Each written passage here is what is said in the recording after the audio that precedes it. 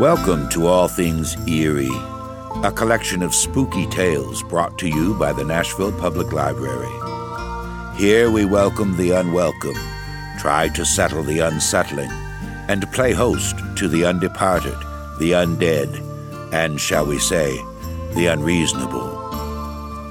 As we enter the land of shadows and uncertainty, the twilight of your imagination, relax while we pull aside the curtain. Indeed, lift the veil of the secret and unknown. And don't look around too much. It's bad for the nerves. Pull your blanket tight around you and make way for this evening's selection.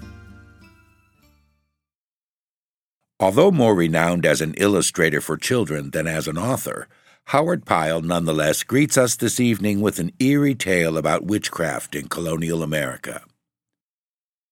Pyle is credited with creating what has become the modern stereotype of pirate dress, when few examples existed of authentic pirate outfits and few, if any, drawings had been preserved. He created a flamboyant style incorporating elements of gypsy dress. His work influenced the design of costumes for movie pirates from Errol Flynn to Johnny Depp. Although Pyle's pirate fashions overwhelmed the imagination, they have been noted as highly impractical garb for real working sailors. Pyle was widely respected during his life and continues to be well regarded by illustrators and fine artists. He had a lasting influence on a number of artists who became notable in their own right: N.C. Wyeth, Frank Schoonover, Thornton Oakley, Alan Tupper True, and Stanley Arthur. His contemporary Vincent van Gogh wrote in a letter to his brother Theo that Pyle's work struck me dumb with admiration. And now, turn down the lights and join us for The Salem Wolf by Howard Pyle.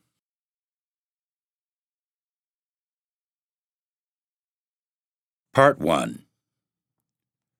These things happened in the year when the witches were so malignant at Salem, and the trouble began over a crock of cider. Deacon Graves and Jerusha and little Ichabod and old Patrick Duncan were in the cider shed at the time. Granny Whitlow came to the cider press, bringing with her a great stoneware crock, and she begged for a crockful of cider. That was in October, before she was hanged for a witch, and she was already in ill odor with all God-fearing men and women. It was known by many that she had an evil eye, and that her malignant soul was as black as coal and fit for nothing but hell-fire. Deacon Graves was a staunch professor and an upright believer in the gospel. "You'll get no cider here," says he. "Be gone," says he, "for I am a friend of God and you are a friend of the devil." Then up spoke old Patrick Duncan. He was born in Scotland and had fought in Poland with Douglas under King Carl Gustaf of Sweden. It is known that the Scotch and the Polish witches and warlocks are the worst in the world, and Patrick Duncan knew more about them and their ways than you could find in a book. "Master," says he, "you had best give her the cider, or else she'll maybe cast the evil eye on the whole pressing." Then Granny Whitlow laughed very wickedly. "Do you speak of the evil eye?" says she. "Well then, he may keep his cider, and he may take my black curse along with it." And with that she went out of the shed and left them. But she did not go far, only to the cow-house, and there sat down by the wall with her crock beside her. By and by Patrick Duncan looked out from the door of the cider shed and espied her where she sat. Look, Master Graves," says he, "yonder sits the witch by the cow-house. Best drive her away, or else she will cast the evil eye upon the cattle." So Deacon Graves went out to where Granny Whitlow sat and caught her by the arm and lifted her to her feet, and says he, "Get you gone, witch! What mischief are you brewing here? Get you gone, I say!" Therewith, still holding her tight by the arm, he haled her down to the gate and thrust her out into the road. As he thrust her out, she stumbled and fell, and her crock rolled into the ditch beside the road. But she scrambled very quickly up from the dusty road, and so got to her feet. She spat upon the ground, and shook her fist at Deacon Graves. All skin and bone it was, and withered like a dead leaf. "Ah!" cries she, "would you treat me so? Well, then you'll be sorry for this, for I curse you once, I curse you twice, I curse you thrice. And if I'm sorry today, may you be sorry tomorrow." Thus she said, and then she went away down the road, leaving her crock in the ditch where it had fallen. That was how the trouble began, and that was how Granny Whitlow came to set the evil eye upon Deacon Graves, upon him and his. In less than a fortnight afterward, the best cow was taken with hollow horn, and though they bored holes in both horns with a gimlet, yet the poor beast died inside of 4 hours. That was the first curse come true. A week afterward, the deacon's fine gray mare was bogged in the ditch in the lower pasture, and sprung her shoulder, so that she was never good for anything afterward. That was the second curse come true. But the third curse was bitter and black to the very bottom. Part 2. Deacon Graves had a daughter named Miriam. When she fell sick, no one knew what ailed her. She grew very strange and wild, and if anybody asked her what ailed her, she would maybe scream out, or fall to weeping, or else she would fall into a furious rage as though seized with a frenzy. She was a likely girl, with eyes as black as sloes, and black hair, and black eyebrows, and red cheeks, and red lips, and teeth as white as those of a dog. She was promised to Abijah Butler, the son of Aaron Butler, the cordwainer, and he came up from town twice or thrice a week to court her. He saw, as everybody else saw, that she was not as she had been, but was grown very strange and wild. For a while he kept his thoughts to himself, but at last things grew so dark that he spoke very plainly to the girl's father and mother about the matter. "'Tis my belief," says he, "that Granny Whitlow has bewitched her." And neither Deacon Graves nor Dame Graves could find any word to deny what he said.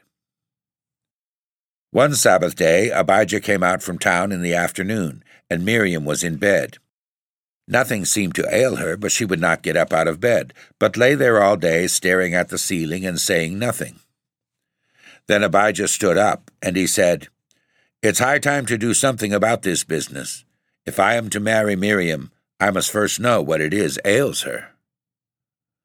Dame Graves says, "We none of us know what ails her. We've given her mustard and sulphur and boneset, and nothing does her any good." "Well," says Abijah Butler, "what I said stays where I stuck it. Unless I know what is the matter with Miriam, all is off between us, and I am away." So Abijah Butler and Deacon Graves and Dame Graves and Patrick Duncan, all four, went to the room where Miriam lay. There she was lying in bed and still as a log, but the moment they set foot in the room she cried out very loud and shrill, and snatched the coverlet over her head. Then she fell to shrieking and screaming as though she had gone mad, bidding them go away and let her lie in peace. Deacon Graves went to the bedside and caught her very tight by the arm. "Be still," says he. "Be still, or I will whip you." And therewith she immediately fell silent, and lay trembling like any leaf. Then Deacon Graves, still holding her tight by the arm, says to her, "What ails you?" And she said, speaking very weak and faint from under the bed coverlet, "Nothing ails me." Says he, "Tell me, are you bewitched?" And to that she said nothing. Then he says, "Tell me who has bewitched you." But still she would say nothing. He says, "Tell me who has bewitched you, or I will whip you." At that she began crying under the coverlet, but still she would not say anything. Then Deacon Graves says, "Tell me, was it Granny Whitlow who bewitched you?" And at that she said yes. After that they got the whole story from her by piecemeal. This was what she told them. One day she was turning the bread in the oven. The kitchen door was open, and a great black cat came running in. She struck at the cat with the bread peel, but the creature paid no heed to her, but ran around and around the room. Then she grew frightened of the cat and climbed up on the dough trough. The cat ran around and around the kitchen so fast that her head spun. Then the cat was gone, and Granny Whitlow stood there in the kitchen looking at her. Granny Whitlow's eyes burned like live coals, and she said, "Move your arm," and Miriam tried to move her arm and could not do so. Then Granny Whitlow said, Move your other arm." And Miriam could not move that either. She could not move a single hair, but was like one in a dream who tries to move and cannot. Then Granny Whitlow plucked 3 hairs out of her own head and came to Miriam where she sat on the dough trough, and she tied the 3 hairs about the girl's little finger. "Now you are one of us," says she. And after that she went out of the kitchen, and Miriam came down from the dough trough. Ever since that she had been bewitched. This was the story she told, and after she had ended, her father tried to say something to her. At first he could not say anything, but could only swallow and swallow as though a nut stuck in his throat.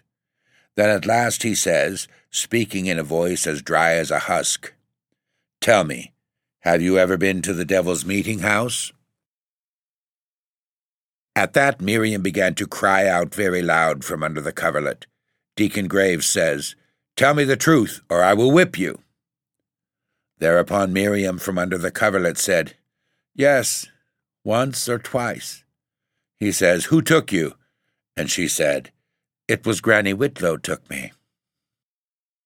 Then Deacon Graves says, "Let me see your hand." And the girl reached her hand out from under the coverlet. They all looked, and lo, there was a ring of hair tied about her little finger. Dame Graves took a pair of scissors and cut the hairs, and after that they all went out of the room and left her. They sat for a while together in the kitchen, and were more happy than they had been for a long time, for they all thought that now that the hair ring was cut from her finger, Miriam would be herself again. By and by, Abijah Butler went home, and after he had gone, Dame Graves says to the deacon, "You should not have asked Miriam about going to the Devil's Meeting House, and that before Abijah Butler. Who knows what he thinks? He might never come back again, and then where would we find another husband for the girl?" But Abijah Butler was wonderfully in love with Miriam, and even this, and worse than this, did not drive him away from her. After that time, Miriam Graves was better for 2 or 3 days, then she became once more as wild as ever. By this they all knew either that the witchcraft had stuck into her bones so that she could not rid herself of it, or else that she had been bewitched again. So a week or so after that, it was then about the middle of November, Deacon Graves went to town and saw Dominie Mather, and told him the whole story from beginning to end, just as it was and without hiding anything. When Granny Whitlow was tried for witchcraft, a great many things were testified against her that had never been known before. A little girl named Anne Greenfield testified that she had one time been down in Bedlow's swamp, and that there she had seen Granny Whitlow sitting at the root of a tree, stark and stiff as though she were dead. Little Anne said that she was very much afraid, but she did not run away. She said that she stood and looked at Granny Whitlow, and by she saw something that came running very fast. It looked like a mouse running very fast among the leaves. She said it ran to Granny Whitlow and ran up her breast and into her mouth, and then Granny Whitlow came to life again and opened her eyes. The little girl said that Granny Whitlow did not see her, but rose and went somewhere in the swamp. Another girl named Mercy Naylor testified that she had once seen Granny Whitlow riding across Fielding's clearing in the dusk, seated astride of a great goat as black as coal. Mercy Naylor afterward withdrew her testimony and confessed that it was not true. But Anne Greenfield's testimony was true, and several other things that were testified were true, for they were never withdrawn. Deacon Graves was in the crowd when Granny Whitlow rode to the gallows in the hangman's cart. She saw him where he stood and called out to him from the cart. "Ah, Deacon," says she, "is that you? And so you have come to see me hanged, have you? Well then, look to yourself. The third curse is still on you, and something worse than hanging will happen to you before the year is out." Shortly after that she was hanged. They all thought that, now Granny Whitlow was hanged, Miriam would be released from the witchcraft that tormented her, but she was not. Things went from bad to worse with her, for by and by they found that she would run away at night, no one knew whither. They set a watch upon her, but if they did but wink 2 or 3 times, lo, she would be gone. God knows whither she went, but every time she ran away she would come back betwixt midnight and morning, all wild of face, but weak and wan as though she had ridden long and far. And always after such a time she would go straight to bed and sleep, maybe, for a day and a night. Then she would wake and crave for something to eat, and when food was set before her she would eat and eat and eat like a wild creature that was starving.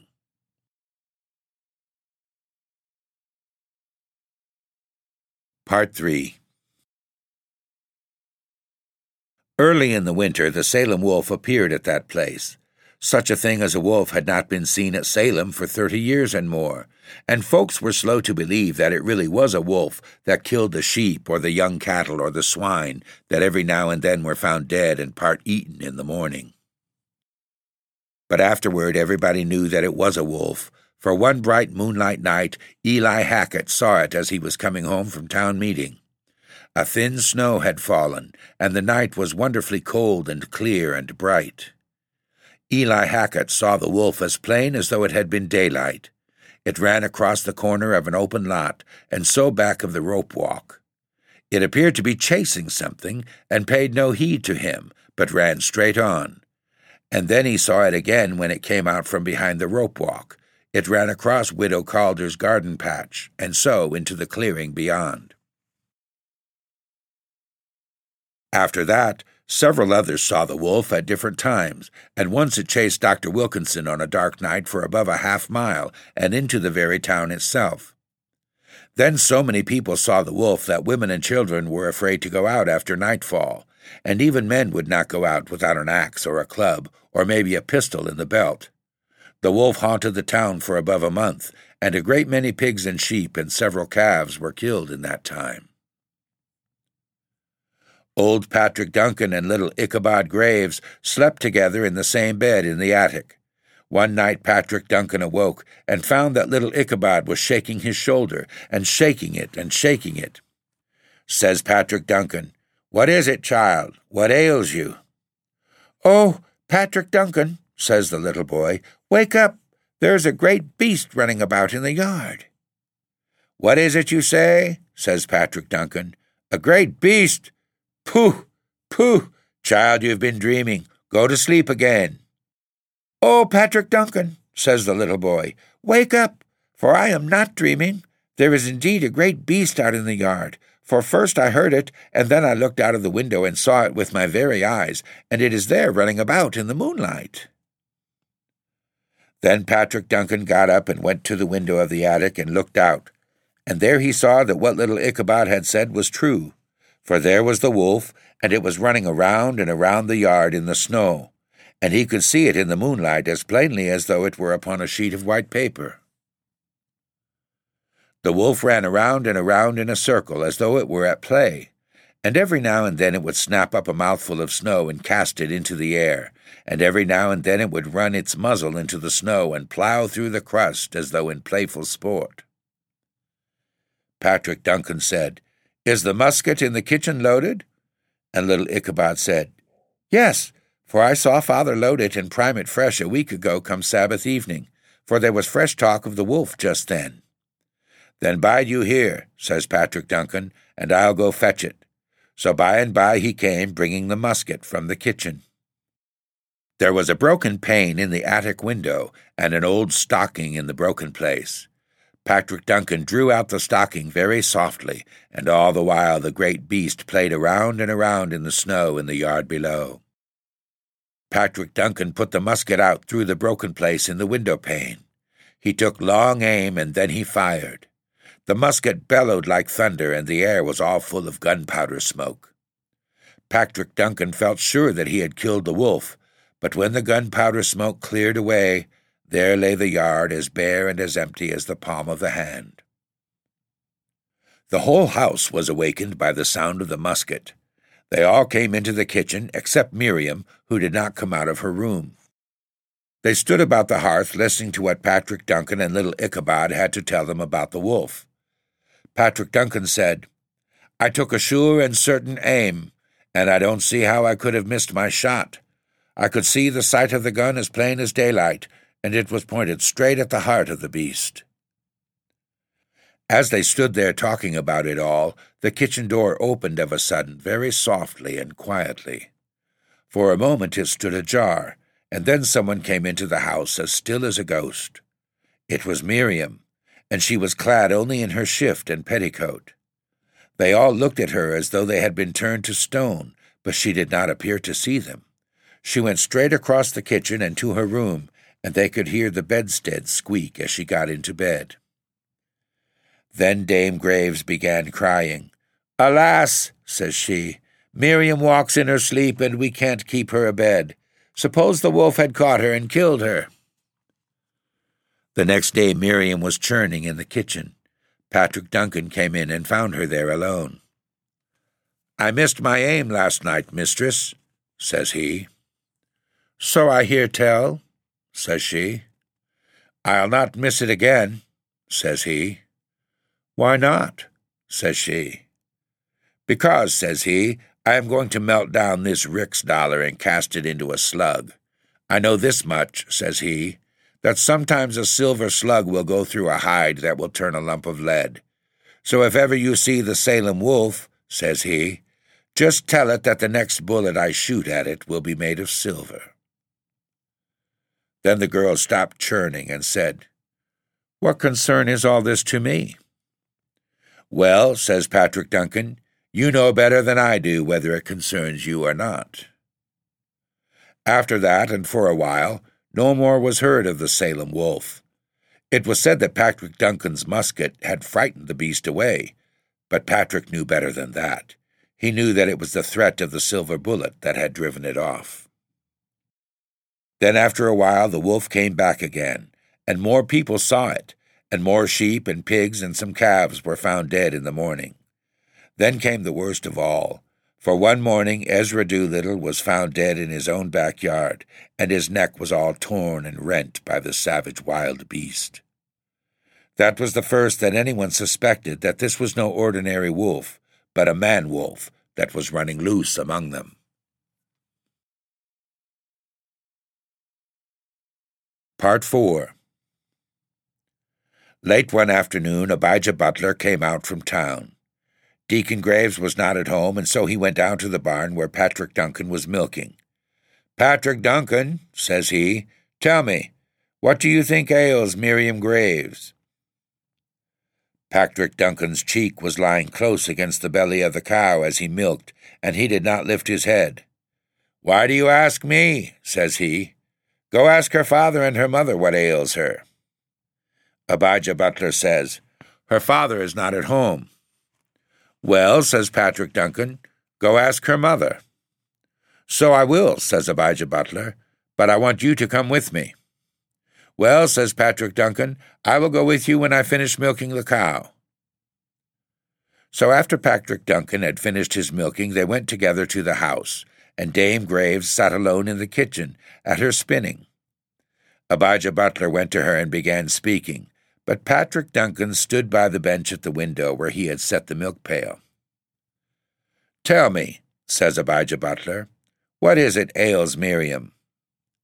Dame Graves put her hand to the wheel and stopped it.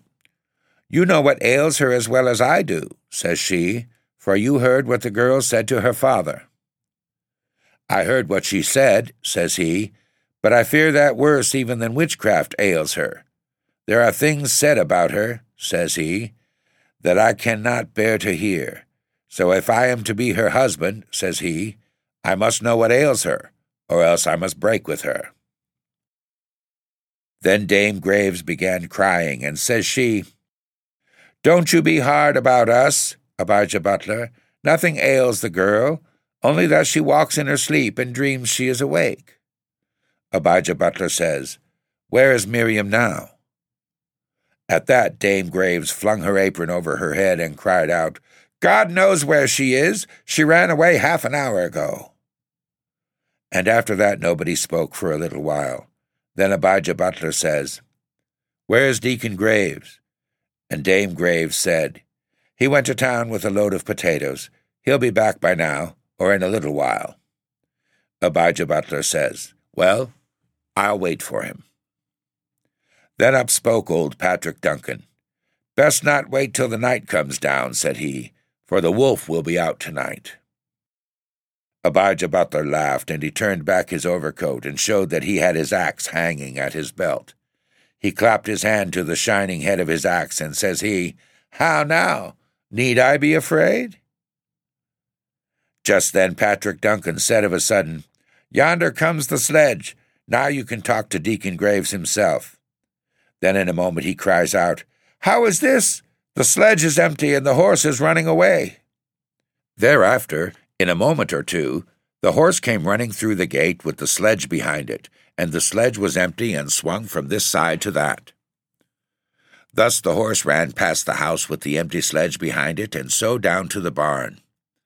Abijah Butler and Patrick Duncan ran out of the house and down to the barnyard, and there they found the horse and the empty sledge. And the horse was all of a lather of sweat, and its eyes were starting, and it was trembling in every hair.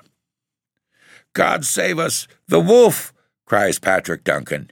"Here is a bad business. Jump in quick, or we may be too late." So they both jumped into the sledge, and Patrick Duncan turned the horse about and drove away in a fury. And so they drove furiously down the road and toward the town. Well, they had gone a little more than half a mile, when all of a sudden the horse stopped stock still with a jerk that near threw them both out of the sledge. The poor creature stood with all 4 feet planted, and it snorted and snorted. The evening was then falling pretty fast, and Abijah Butler stood up in the sledge and looked. Then he cried, "God of mercy, what is that?" Then he cried out again, "God of mercy, 'tis Deacon Graves, and the wolf is at him."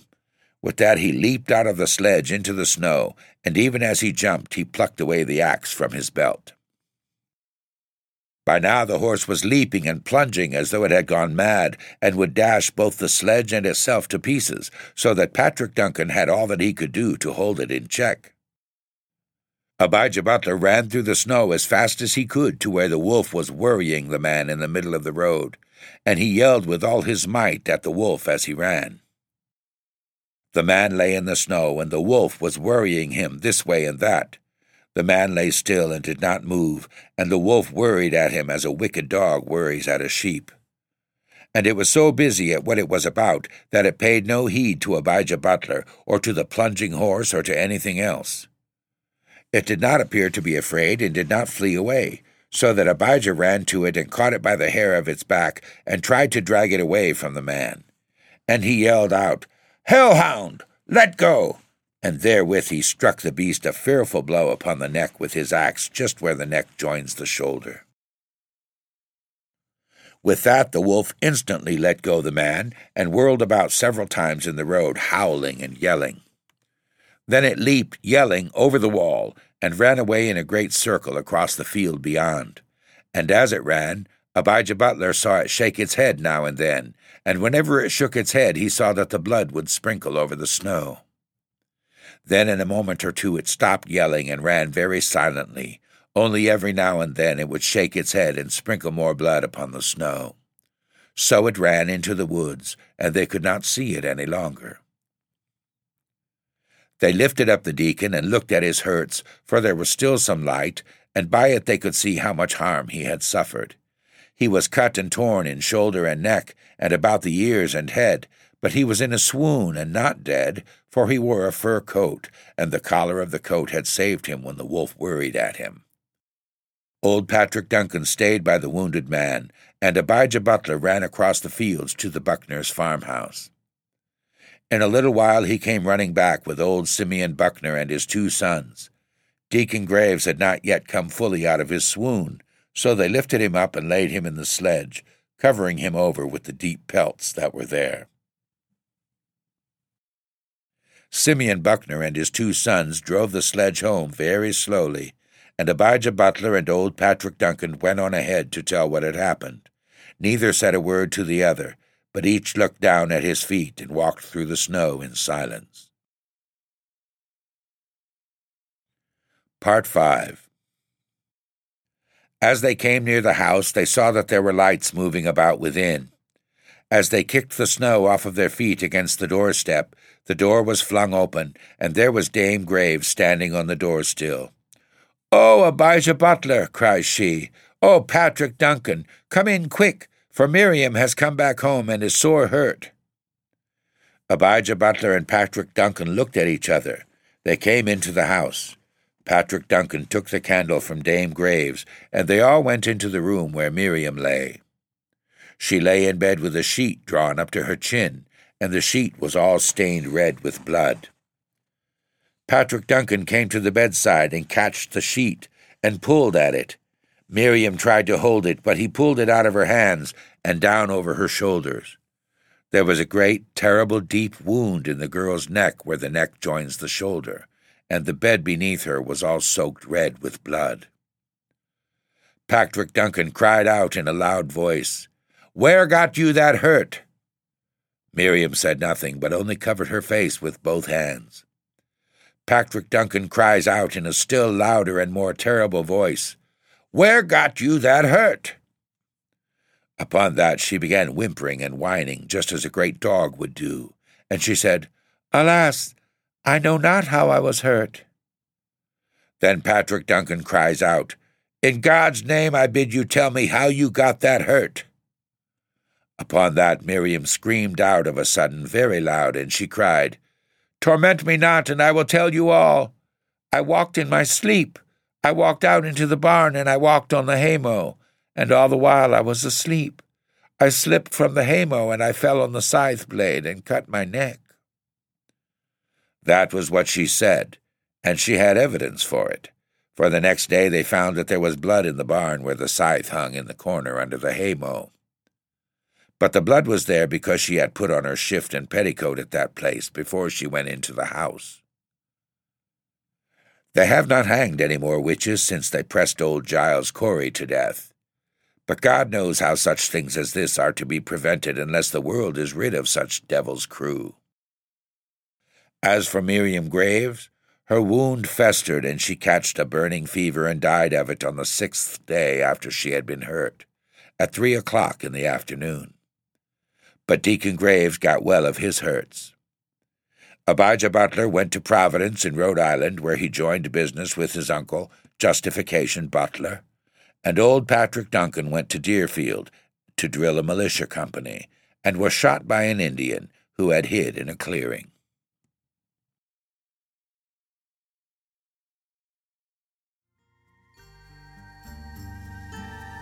Thanks for being with us and for listening to All Things Eerie. For more shivers, stories, and episodes, visit the Nashville Public Library website at library.nashville.org.